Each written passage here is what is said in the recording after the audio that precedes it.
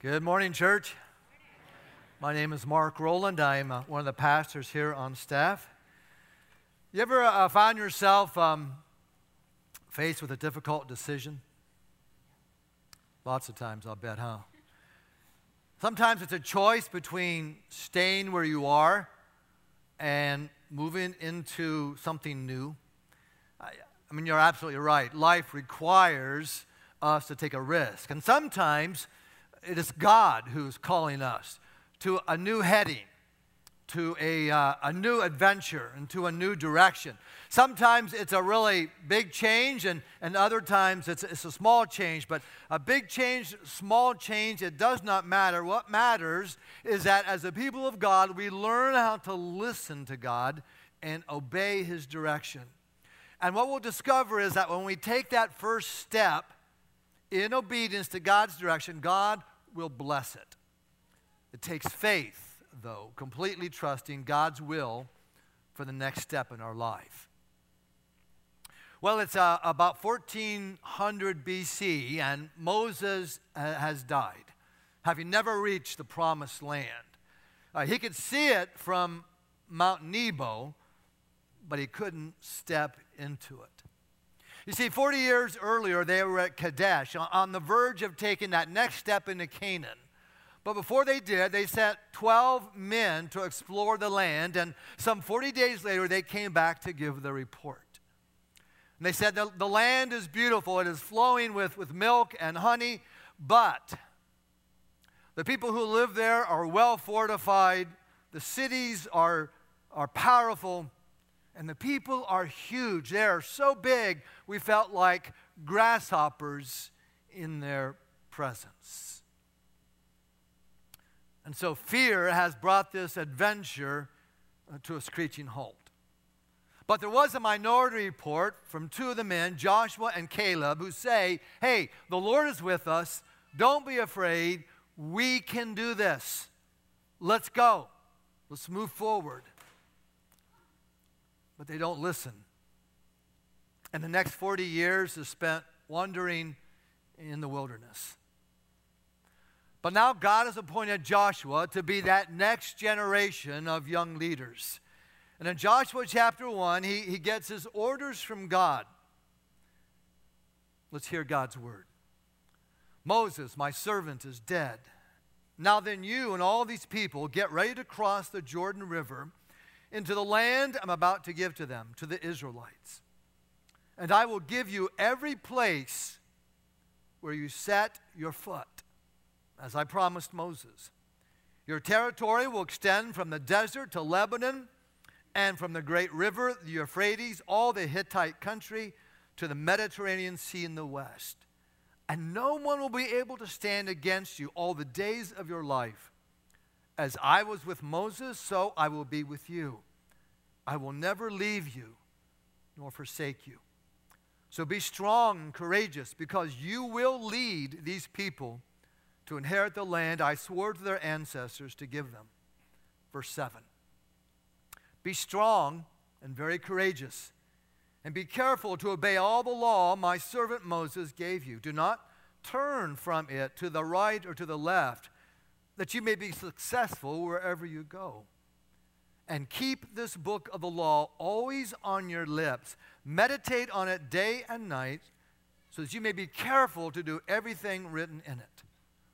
Then you'll be prosperous and successful. Have I not commanded you? Be strong and courageous. Do not be afraid. Do not be discouraged, for the Lord your God will be with you wherever you go. Now, the first thing that I noticed reading through those passages is how oftentimes God said, be strong and courageous, like 4 or 5 times. Why? Remember, it was fear that resulted in the delay getting into Canaan. I mean, they looked at the opposition, they looked at their opportunities, they countered the threats, and they decided, we can't win this one. They were not ready to take that step forward and to take a risk and move forward. Fear can do that, you know. I mean, almost all of us struggle with a fear or a phobia of some sort, right? Maybe when you were a child, you have this fear that you developed. And while it may seem like a distant memory, it still tends to affect you. Perhaps some of those fears have stayed with us. Some fears are developed later on in life as a result of a situation or a circumstance that we have faced. I've shared before, one of my fears is needles. And a doctor friend of mine who knew my fear of needles played a joke on me one time. I had been having knee issues, and so I went to him for some advice, and he had me, laying on the exam table, and, you're kind of vulnerable anyhow. You don't have much on except, one of those little exam robes or whatever, and he looks at my knee, and he says, Mark, he said, I think I can help you. And he pulls out the biggest hypodermic needle I have ever seen. I mean, it must have been used for elephants or rhinos. It was huge. He said, I think I can help you, but it's going to hurt a lot. Fear's no laughing matter, is it? You see, when we fear something, it's usually accompanied by this array of negative feelings. You know what I'm talking about? You get that feeling like somebody has punched you in the gut, and then your palms get all sweaty. You start to breathe faster. Your heart rate begins to increase, and pretty soon that adrenaline is shooting through your veins, and you want to run. But at worst, fears can absolutely overtake us.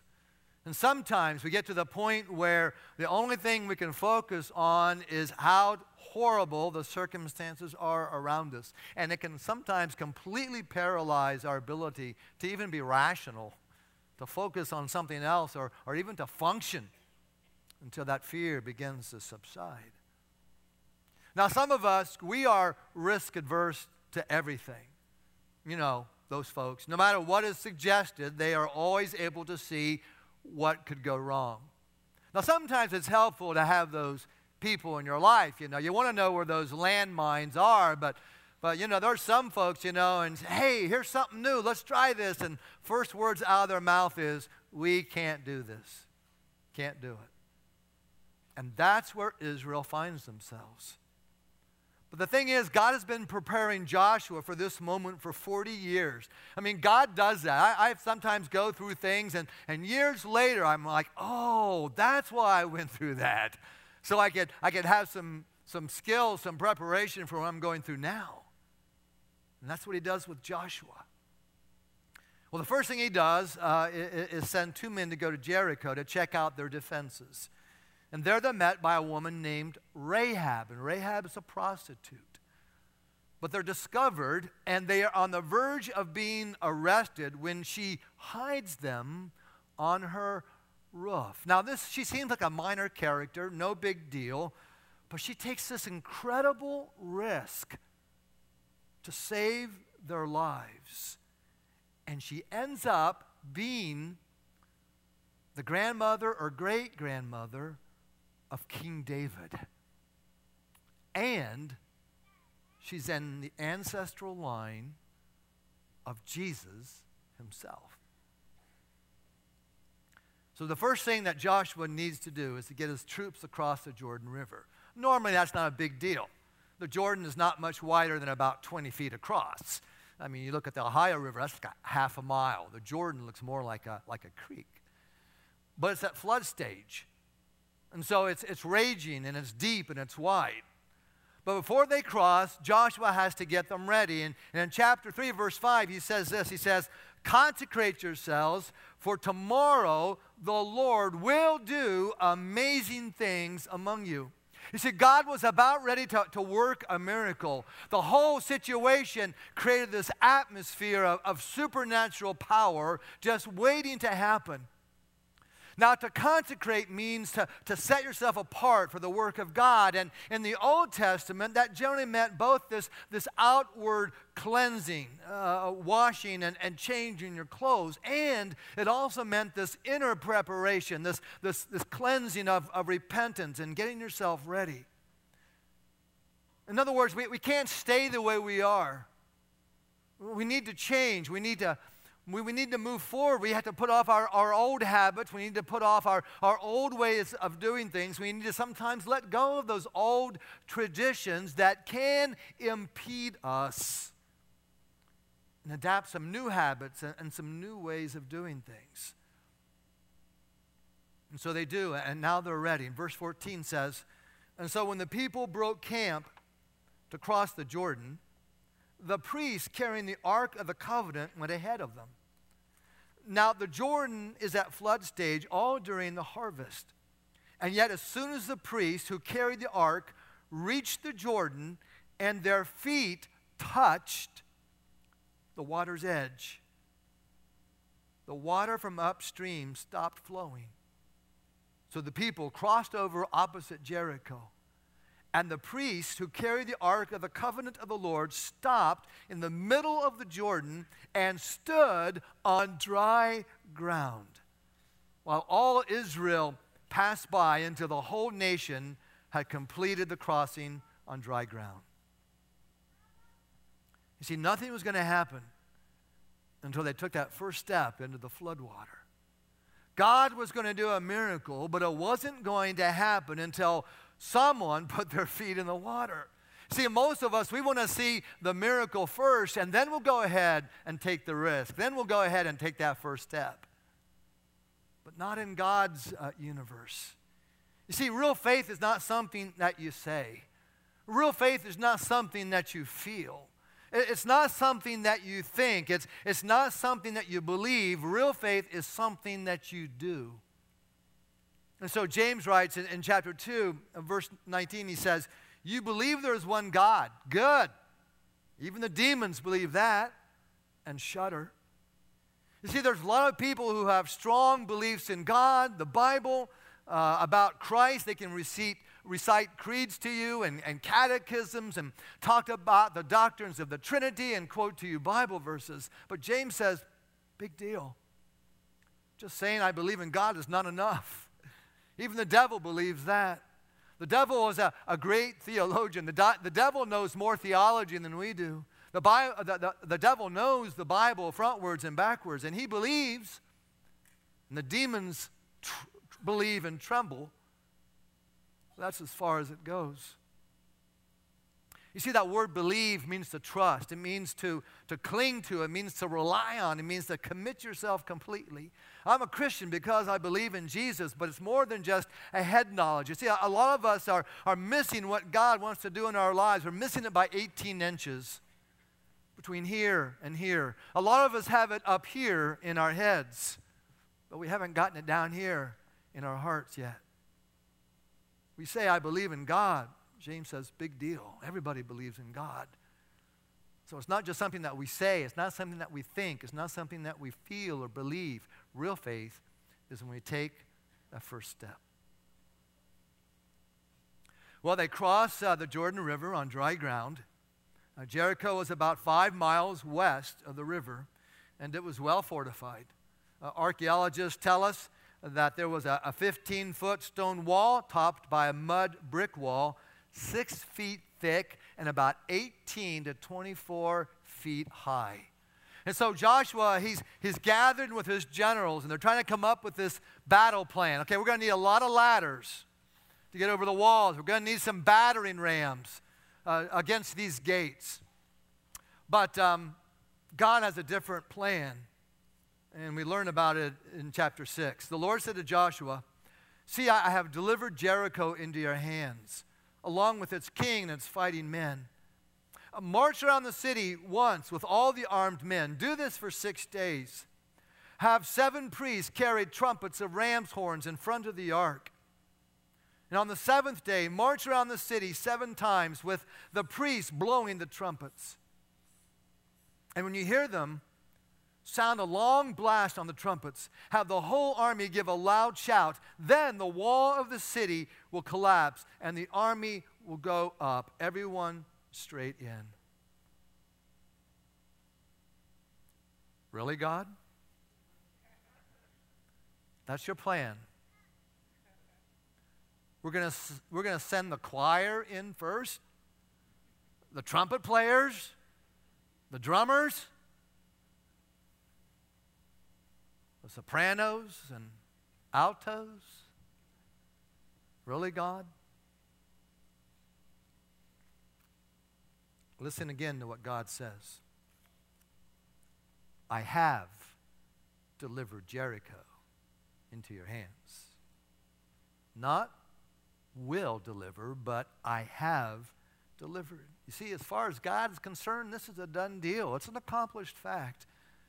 And the writer of Hebrews would write in chapter 11 these words, now faith is confidence in what we hope for and assurance about what we do not see. You see, if you can see it, it's not faith. And then in verse 30 he writes, by faith the walls of Jericho fell after the army had marched around them for 7 days. You see, they had courage because they believed in God's promise. Now, courage doesn't mean that you don't have fear. It means that we move forward in spite of our fear. Now, let me say, there's a fine line between courage, faith, and stupidity. Okay? You need to know the difference. They moved forward and they defeated the enemy because they were trusting in the promise of God. God had told them already, you go ahead and do this, and I'm going to be with you. The walls will come down. And that's important. You know, in Jesus' temptation, the devil comes to him, and he tells him, jump off the high point of the temple here. He says, if you are the Son of God, throw yourself down. And then the devil quotes Scripture to Jesus. Isn't that something? He quotes Psalm 91. He will command his angels concerning you to guard you carefully, so they will hold you up in their hands so that you will not strike your foot against a stone. But Jesus comes back, quoting Scripture himself. Yes, but it is said, do not put the Lord your God to the test. So we need to know the promises of God. We need to know God's word. We need to know what God is calling us to do. See, some people think they've heard from God and they haven't. Amen? Right? So don't go out today and jump off the Roebling Bridge because the pastor told you to. That's not courage. That's not faith. It's what? It's, okay, you with me? Okay. So how do we grow in our courage? How do we grow in our faith? Let me mention two things. Prayer is the first thing. We need to pray. Jesus said in Matthew chapter 7, he said, ask and it will be given to you, seek and you will find, knock and the door will be open to you. For everyone who asks receives, the one who seeks finds, and the one to whom knocks, the door will be open. So what are you facing right now in your life? Is it unemployment? You're facing anxiety and depression, have bills raided your bank account, left it empty. Maybe there's an illness that kind of hovers right now in your life, and it feels like a threatening storm. My friends, God knows it before we even ask. Not only that, God is concerned about every aspect of your life. And God loves you, and God cares about you. God is not some far-off deity. We're not praying to the cosmos. We're praying to our Heavenly Father who loves you. See, a lot of times I get into trouble because when I'm facing a battle, I focus on my smallness rather than upon God's bigness. And when I focus upon God's bigness, the battle doesn't seem so overwhelming. And so Jesus sets down a spiritual principle here. It's a law of God. Now, this law is not self-evident. We cannot always tell if our prayer has been heard. It's not like we get this confirmation number, after we call on heaven. So how do we know? It rests on the promise of Jesus. He says, ask and it will be given. That if you can come to believe in Jesus' word, you know that your prayer has been heard. It's a fact. But here's the thing you need to know. You have to ask to receive, you have to seek to find, and you have to knock to have the door open. And so Jesus is teaching here, don't pray in vague kinds of terms. Don't pray with ambiguity. Lord, I hope maybe you could answer this prayer if it's your will. See, the promise of Jesus is that we will be heard. It's unqualified. There's no ifs. There's no buts about it. And so the greatest accomplishment is to believe that God listens to our prayers, and then we pray with this holy boldness, and then we leave the results up to Him. I'm not telling you that God will give you everything that you ask for. If I had gotten everything from my parents I asked for, I never would have lived into adulthood, I'm sure. But what I am saying is sometimes we're just too timid when we talk to God, that He wants us to ask with this holy audacity that unveils our hearts before Him, that tells it like it is, and then has enough faith to leave it up to Him, the results. I mean, I still get my needs and my wants mixed up, but I'm learning to make that distinction. And Joshua learned, and he went through this open door into this realm of boldness and supernatural power. And so we need to have this simple, confident faith that God wants us to ask, and when we do, He hears us. And then we need to expect the supernatural to intervene. I'm so excited that God seems to be taking this church into a deeper corporate prayer life. I want to tell you a story. We have a man in our congregation who was badly needed a kidney transplant. 3 weeks ago, near the end of the service, maybe some of you were here, Pastor Sue Lee and some other staff members got up and they asked for all of you to pray for him. And you did. 2 weeks later, he got a phone call that there was a kidney and pancreas available for transplant. Next day, he went into surgery. It went perfectly. A week later, he came home. His name is Doug. And Doug still has a long road in front of him. But Doug believes it was a miracle. And so do I.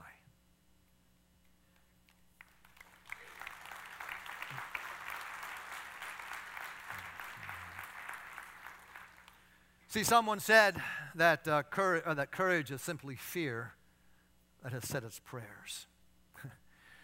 Second thing we need to do is really to meditate upon God's word.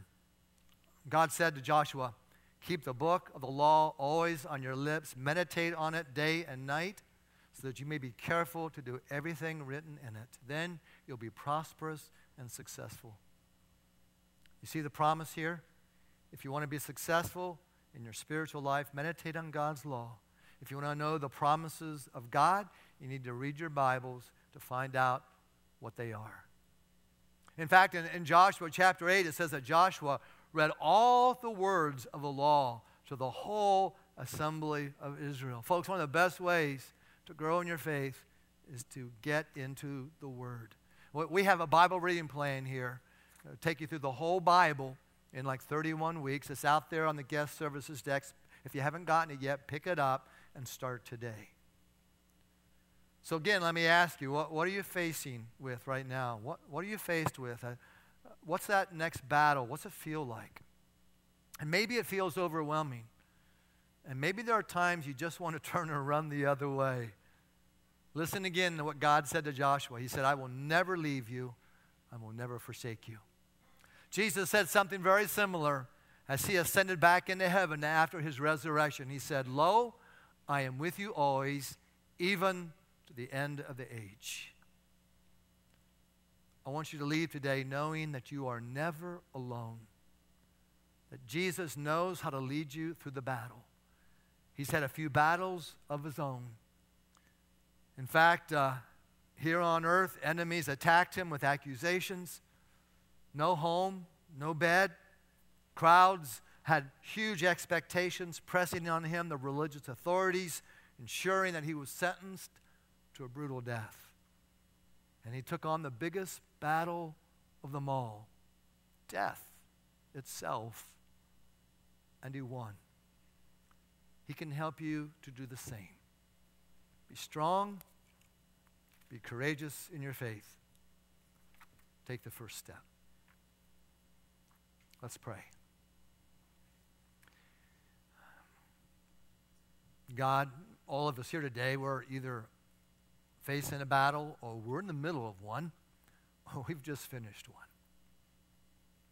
God, it is courage and faith in You that will get us through it. Increase our faith. Help us, Lord, to believe not just with our heads, but also with our hearts. And And help us, God, to take that first step. We pray in Jesus' name. Amen.